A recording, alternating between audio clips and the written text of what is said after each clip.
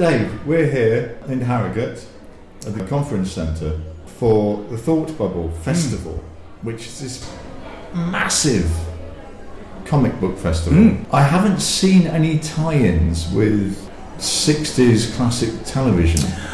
I think it's really interesting. I mean, there are some vintage comic stalls here, and kind of like there's fewer than there used to be, because obviously we have a new generation of comic artists and graphic artists coming through, and it's that thing of maybe it's doing a little bit of digging as to see whether, you know, the Saint, who was a hugely popular character, ever had that transition into, you know, either newspaper strips or strip cartoons. Because obviously James Bond was very popular, you know, as a comic strip.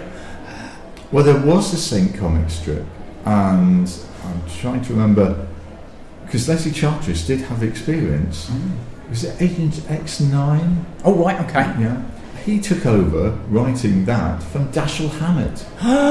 You know, what better gig could you have? Get him to do it. And then he started writing a Saint comic strip, and from my limited knowledge, and we'll talk about this more, but there were a series of artists, and I think this happened during the 50s, and the initial artist, I think the Saint was probably how you'd expect to see him. The new artist gave him a beard. You see, that's kind of wrong, because if we imagine Roger Moore with a beard, we only have to think of North Sea Hijack, aka Fawkes, aka Esther, Ruth and Jennifer, in which he is a underwater aquatic adventurer, and he has a beard in that, and it just doesn't look right. No, it never works for Rog, does it? No. Having decided that Rog is the only person ever really could play the Saint properly, putting him in a beard isn't right, even if it's in one of his disguises. Yeah, even if he's doing, you know, he's playing like a Texan millionaire or a Bolivian banker or something like that. Yeah, kind of might make sense, but no, not. The only disguise Rog needs is an accent. And a pair of glasses. Yes, yeah, usually. If there were to be a comic book for a classic cult TV series between the Suez Crisis 1956 to 1974, the 3-day week, which one would you like to see?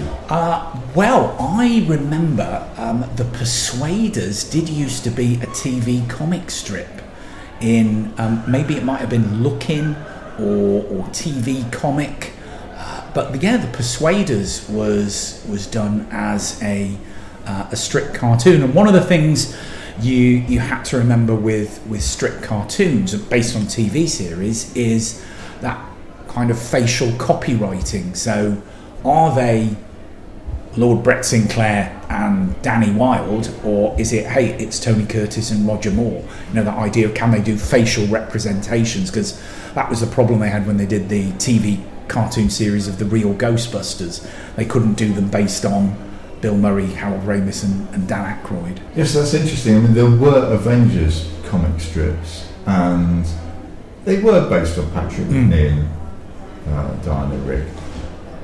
Not necessarily terribly well done, I have to admit. Yeah, because if you've got that template to work with, you should be able to kind of like be able to fill it in, really. Do you remember I can't remember if it was TV 21 or TV Comic, but they had a Doctor Who comic strip? Yes, yeah, they did. And they, I remember when it was... John Pertwee? Yeah, John Pertwee. Because obviously his hair was very easy to draw. I remember being extraordinarily disappointed by they had a series of challenges to get through. Yeah. And of course the challenge would always be the cliffhanger. And I think it was John Pertwee's Doctor who had a riddle to solve, and he had to talk into an intercom, otherwise they would be obliterated. And I'm thinking, how's he going to get out of this one? And at the beginning of the next one it says, the Doctor whispered a hurried answer into the intercom, and then it was all smiles. Oh no! You see, I'd want to know what that answer is. Yeah, I think that was a bit of a cheat. So shortchanged.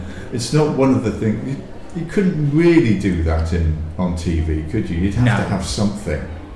Yes, it's. It always reminds me of the ending of the Sherlock Holmes film, A Study in Terror, with John Neville playing Sherlock Holmes, and there is a wildly burning building at the end in which he is trapped along with the psychopathic killer.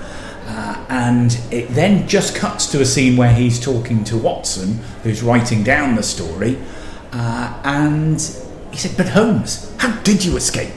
And he says, "Well, Watson, you always know my reputation for close escapes." He's going, "Yeah, but that's really not telling me how you got out of a locked burning room with a psychopath in it." Should that ever happen to you, it would be really useful information to have. Kind of just, I don't know how if only Sherlock Holmes had told me. I let down. Yeah, that's a bit of a cheat, isn't it? It is. Yeah. Well, we'll talk more about the saint. Basically, we'll be reciting Wikipedia and maybe debating other strips that might have happened. Of course, there never was a TV series of Modesty Blaze. I think there should have been. Yes. Because that was quite an interesting comic strip. Great lost comic strips from lost TV series. Yes, those ones where you think, crikey, I never knew there was a kind of like a comic strip based on that. Or maybe the other way round, a TV series or film based on a comic strip. On that cliffhanger, we'll stop recording.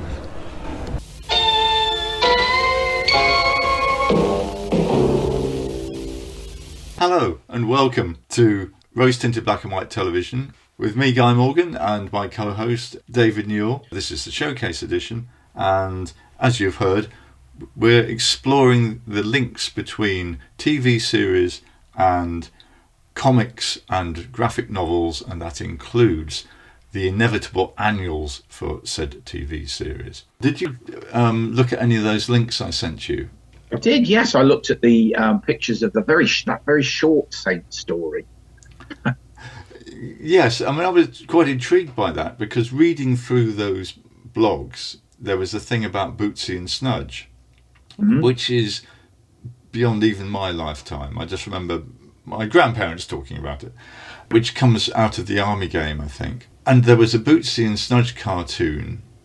They weren't allowed at the time to use the Army game, but they did a deal with the actors for their facial representation rights. Okay, yeah. And I assume the same thing must have happened with our Rog. Like I said, that I remember there used to be a Persuaders comic strip, and they had like the look of Tony Curtis and Roger Moore. And I suppose as a youngster, if you were reading a comic strip, you would expect them to look like the people that you've seen on TV. So, an Avengers one, you would expect Diana Rigg and Patrick McNee.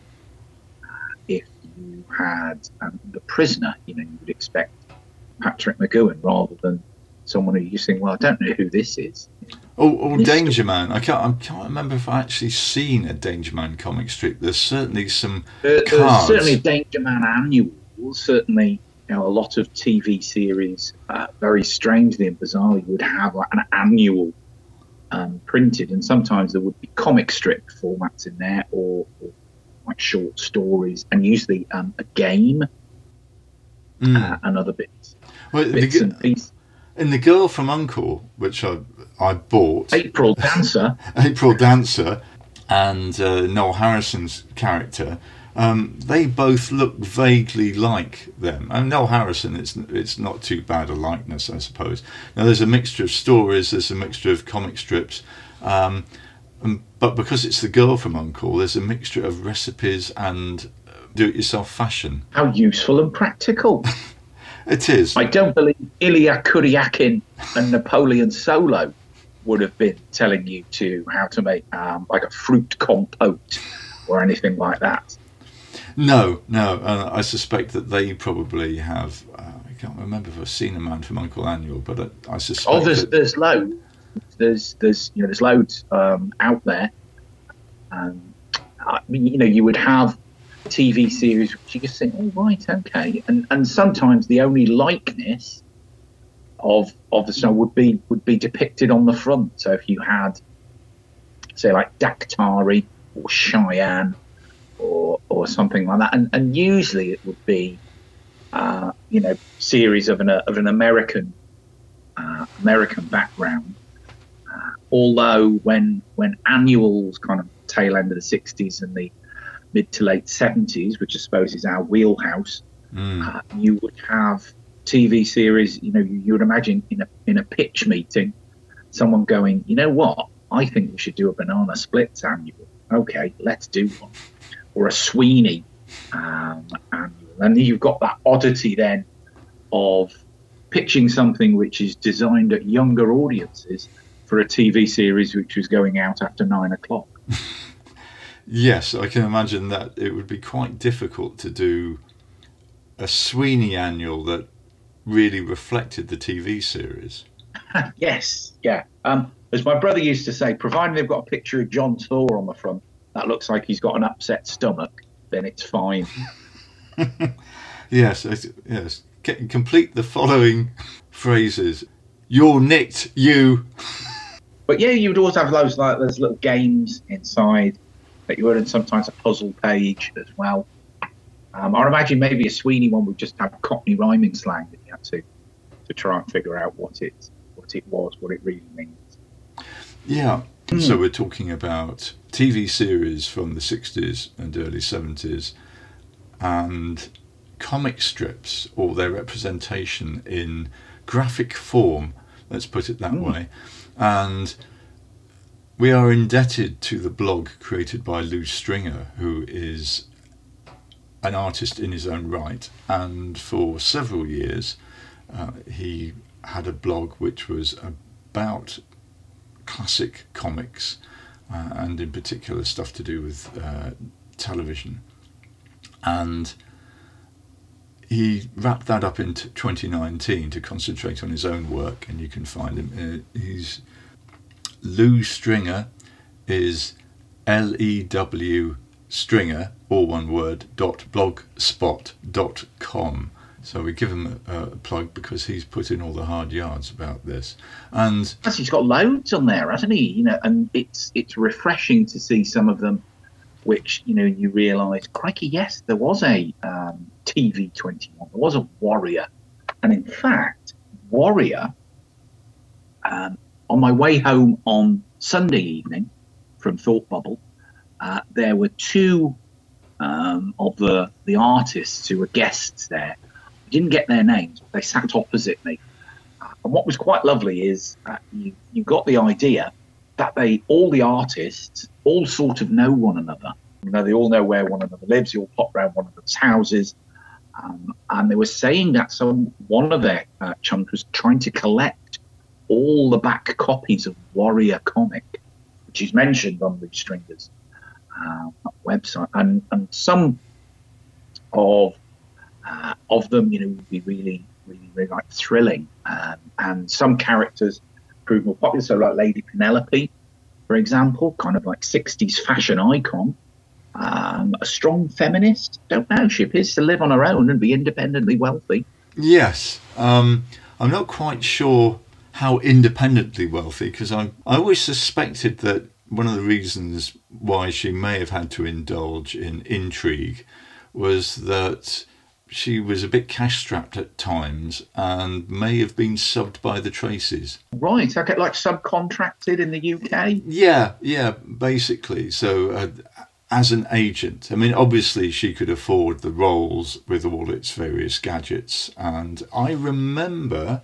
a comic strip, well, it might have been TV Comic or it could have been TV 21, where they had Lady Penelope and people were laying siege to her house, and she had all sorts of booby traps, including kind of elephant pits in the garden that people fell into, which I thought was quite intriguing, and thinking, wow, who'd you get to build that? Parker. Yeah, possibly. He might have needed some help from the size of the elephant pits, I must admit. I remember Stingray comic strips. They may have been from the annual. Yeah. But also from the comic, which I think from the style might have been Frank Bellamy. It was kind of slightly angular, but very colourful, photogravure print. And there were some aliens, and it involved phones knowing a smattering of Cantonese. I just remember that phrase, we had a Chinese cook and I have a smattering of Cantonese. I thought, that's quite interesting. Yes, Jerry Anderson obviously had a huge interest in promoting stuff through the comic strips and licensing and things like that. So from your childhood, Dave, what were the comics that you remember? Obviously Roy of the Rovers, or the Tiger, I suppose, which seemed to have characters in that which you were just kind of begging and hoping against hope would get made into a TV series. Who wouldn't want to go and see Johnny Cougar at the cinema, or alongside his very hippie-like sidekick, Splash Gordon? Who wouldn't want to see Skid Solo?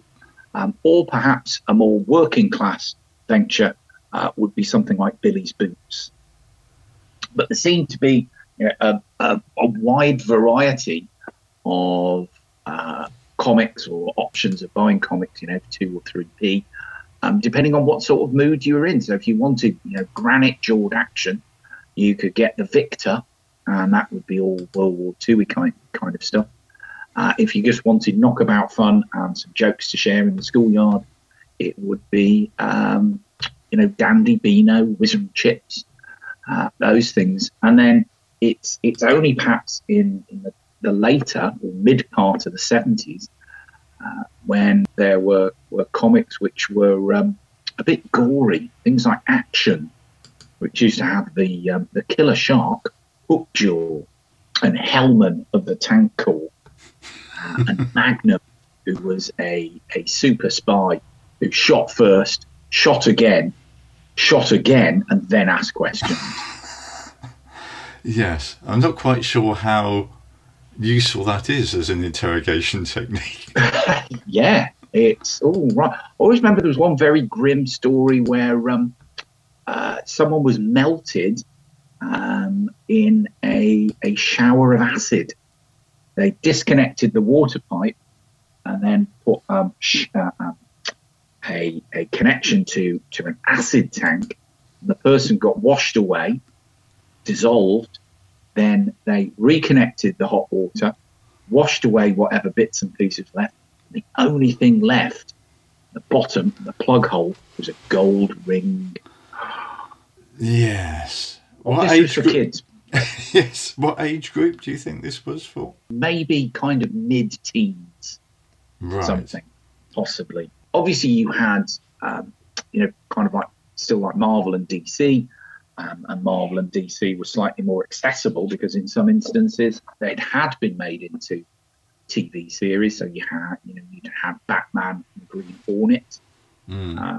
And Marvel kind of struggled, although again in mid to late 70s there was a very brief Spider-Man TV series and the Incredible Hulk with the saddest music of all.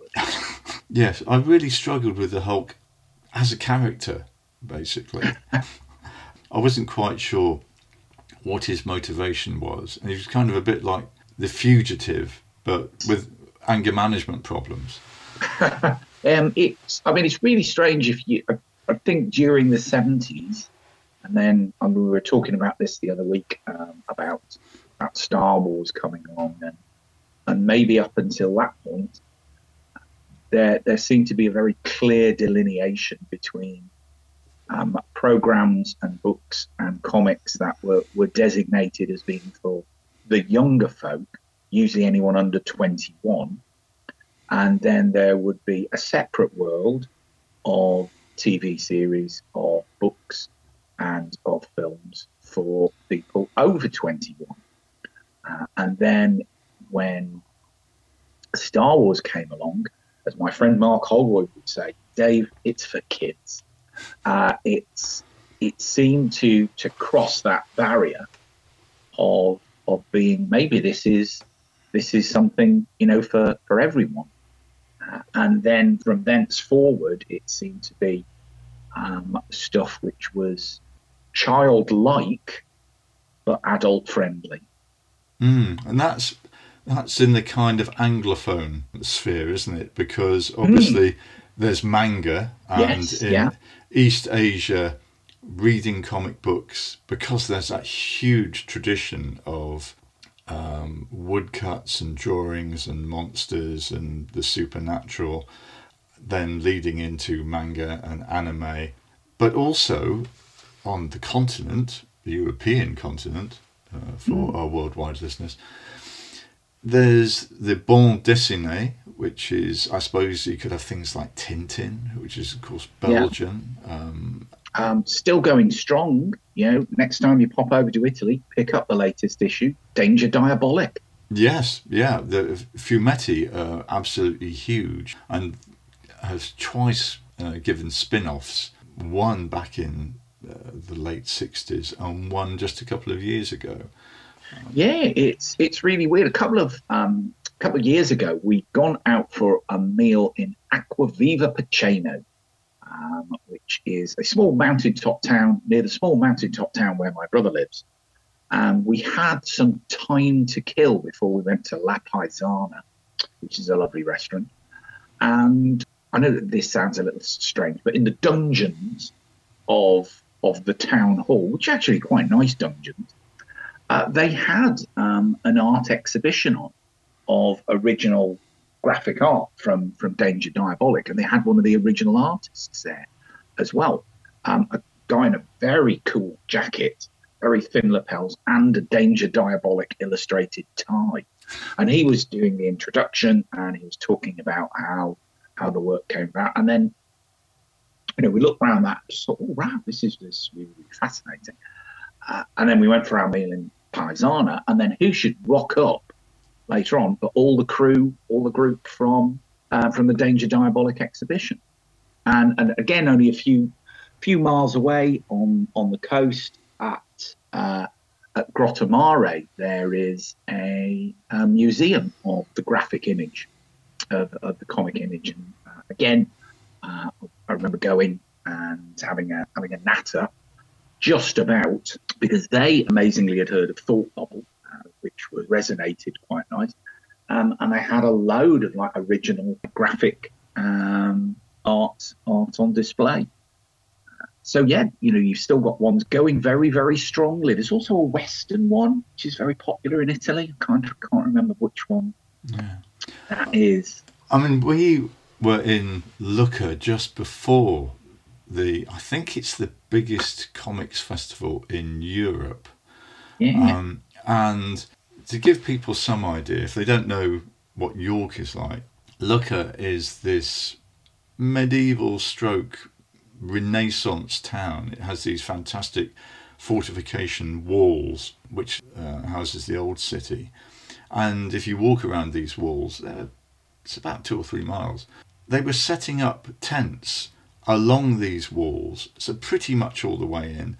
There were kind of massive tents in the city square. There was exhibitions. There's people starting to walk around in costumes. And you cannot get a room for love nor money in that kind of 7 or 8 days that it's on. Obviously, we were there just before. We'd just scraped in purely by chance, but there were already exhibitions on.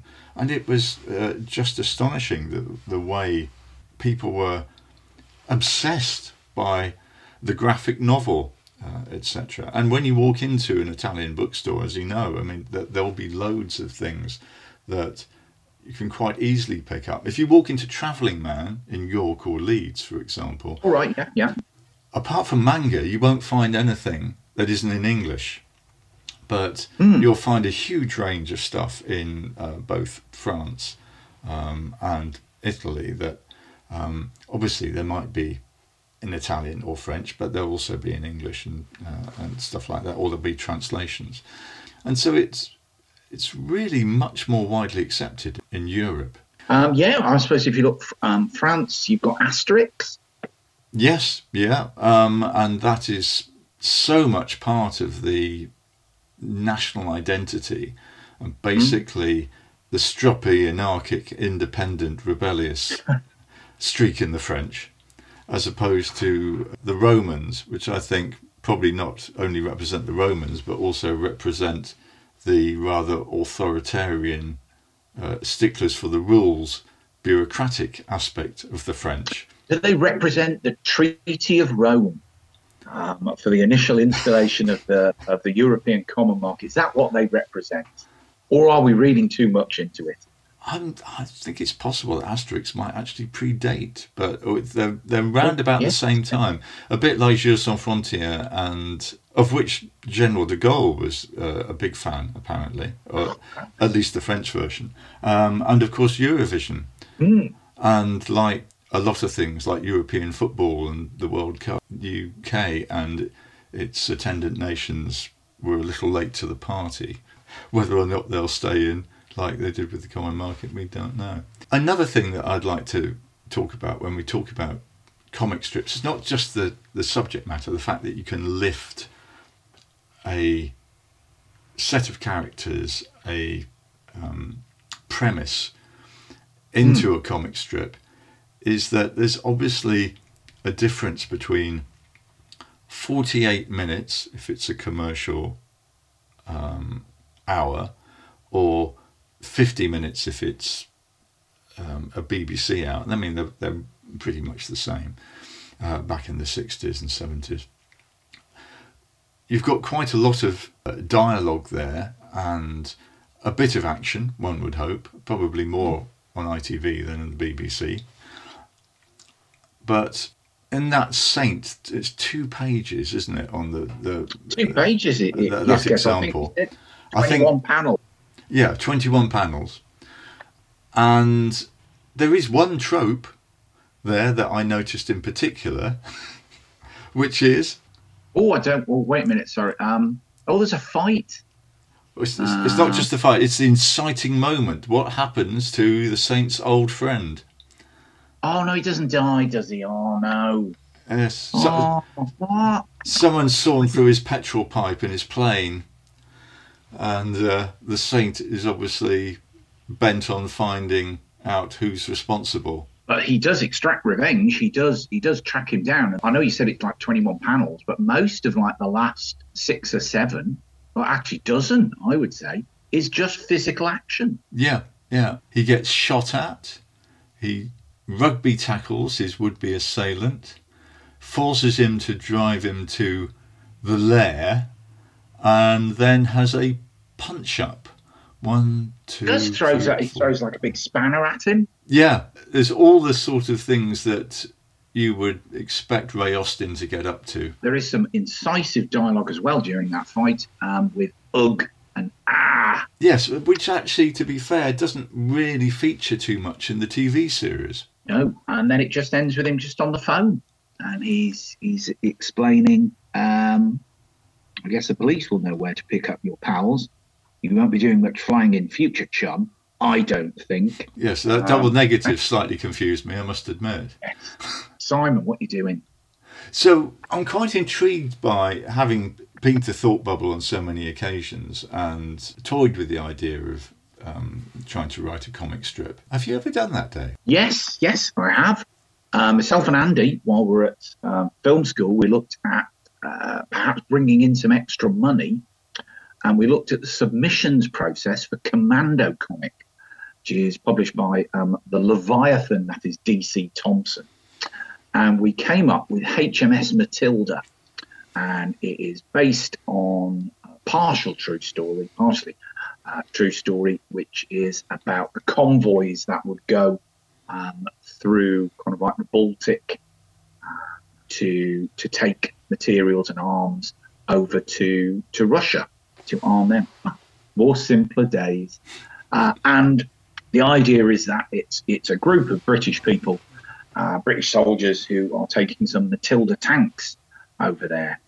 Matilda tanks are pretty good with their fearsome 6-pounder gun. And what happens is it's a game of hunter-killer, because there's a submarine after them, but there's also a spy on board as well. Eventually, what they have to do, they have to use the the tanks as artillery to attack a German radio mass station on an isolated island in the Baltic. So loads of slam bang action, loads of cockneys, obviously out of their geographic comfort zone.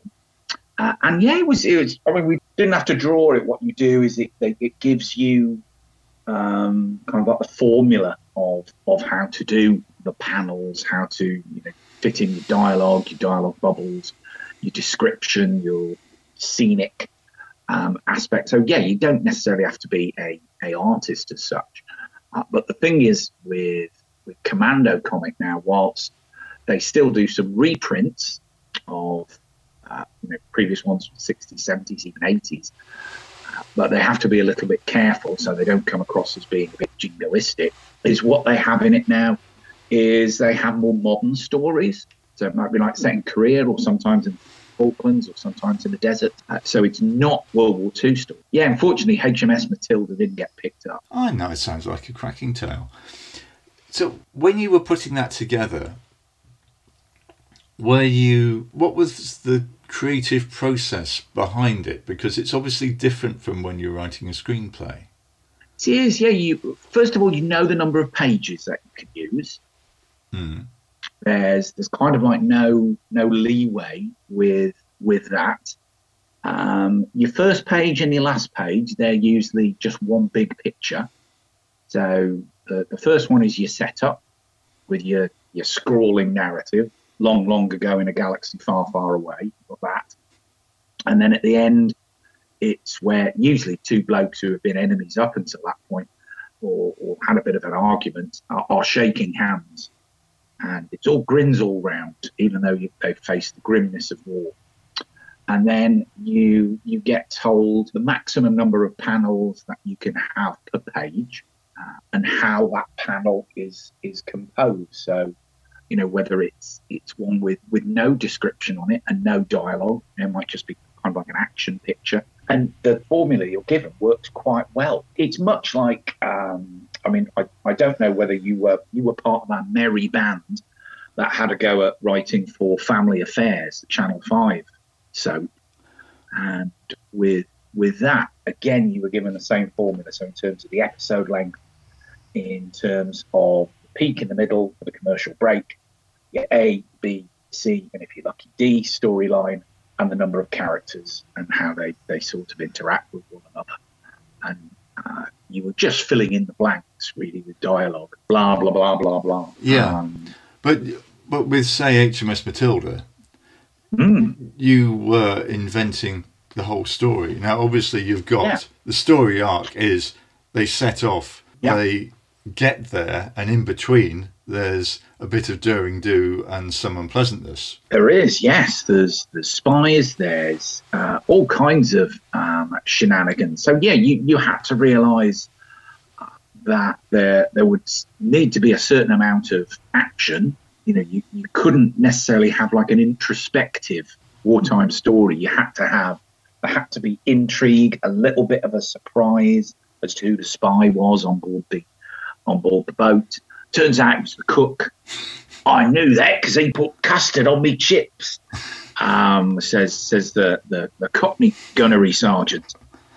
And you have to also realise that it is war.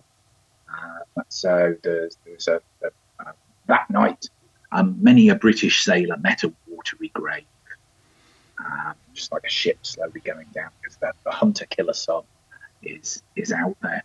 Thankfully, because Andrew has a phenomenal knowledge of tanks, small arms fire, and insignia. Historically, we didn't have to do a lot of research.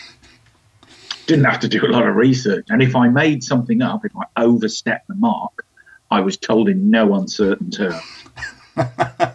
His knowledge of armoured fighting vehicles is unparalleled. He was telling me the other day that BBC's new Sunday night slam bang action SAS Rogue Heroes. It has the wrong sort of tank, doesn't it? Well, no, it was almost ruined for him because they were leaping from a Dakota rather than a Wellington, which would have been more common at the time. That's why he's extended his expertise. Why BBC? he's extended his expertise to aviation. Yes. I have heard that there is the wrong tank, that actually the right sort of tank would have been very difficult to get to Tunisia. And here's a geek point. There's the Western Desert. Yes. Right. And there's Tunisia. And apparently they shot it in Tunisia. It's the wrong kind of desert. Oh. How you would know, I'm not entirely sure. All I would advise is the next time you see Andrew, don't buy him a drink and get him started on the 1960s film, The Battle of the Bulge. Don't go there. Don't stop it. Stop that conversation. Mind you, I could record it and we could have a whole different podcast. Really. Oh no, it'd be a nightmare. Living nightmare.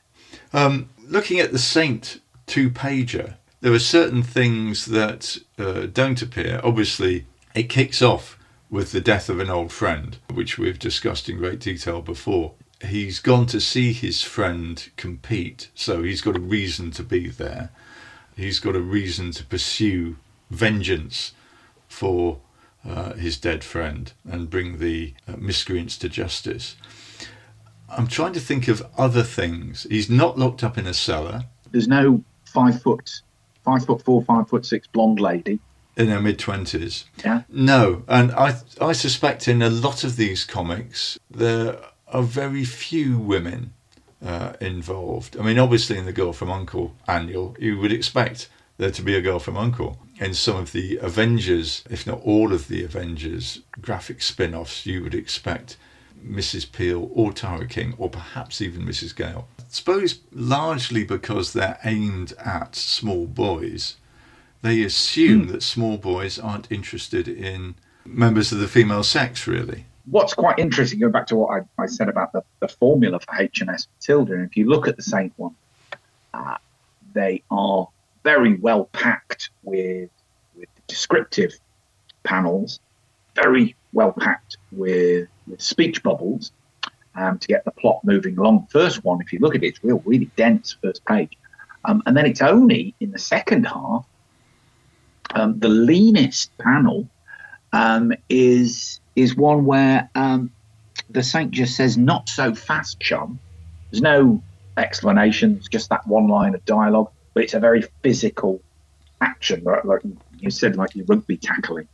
And then for the rest of the scenes, we do get back down to more exposition and more dialogue back and forth. So there's actually very little in the way of physical action doing all the heavy lifting on the panels. It's a combination of text and action, really, isn't it? So that they support each other. There's a massive amount of text on the first page.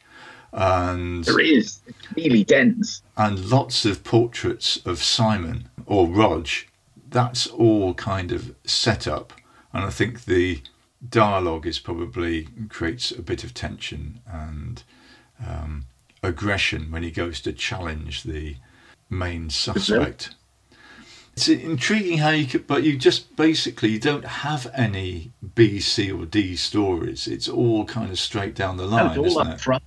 It's all up front. And I suppose what's quite interesting is when we've been talking about episodes of The Saint, is that some Saint episodes, perhaps for the first 20 minutes or so, are Saint light. But this strip cartoon seems to follow, if you remember, our doctrine and our lesson when we were scripting for the bill, is that you always have a policeman in every scene. And it seems as if, you must have Roger Moore in every scene. Yeah, well, you've probably paid him enough for his likeness. Yes. And actually, looking at the page again, it pretty much has to look like him because they've got a photo of him by the title. So yes, yeah. You can't really get away with someone who just looks a bit like Roger Moore. When do you look like Roger Moore? One of those people who would advertise in the back pages of The Stage, who used to advertise as looky likeys. You've been listening to Rose Tinted Black and White Television, the Showcase edition, with me, Guy Morgan, and my co-host and expert and former comic strip writer, David Newell. In fact, there's nothing that you haven't done, is there? Oh, God, there's loads of things. Everyone thinks I'm really knowledgeable, but there's loads of things I don't know. I don't know how scoring works in tennis. I don't know, in the Batman theme tune, is it horns or is it voices? I don't know how women can walk with their arms folded and why anyone wanted to make Lethal Weapon 4. Yes, but creatively, you've written for puppets, you've written for comics, yes. written for radio, done screenplays. Yes, you are the go-to guy for the explanation of the creative process. So that's David Newell. He's here all week. That ends the showcase episode, which will appear on Buzzsprout shortly. I'm still mulling about the benefits of Buzzsprout. We'll keep you posted about that. But of course, everything else and the review shows, of which there'll be 4 shows that we're dealing with, they will appear on the Soundstage North SoundCloud channel, as will the missing, deleted showcase episodes, because that's where we keep everything. So you can tune into that and waste your life. We shall return, as General MacArthur said.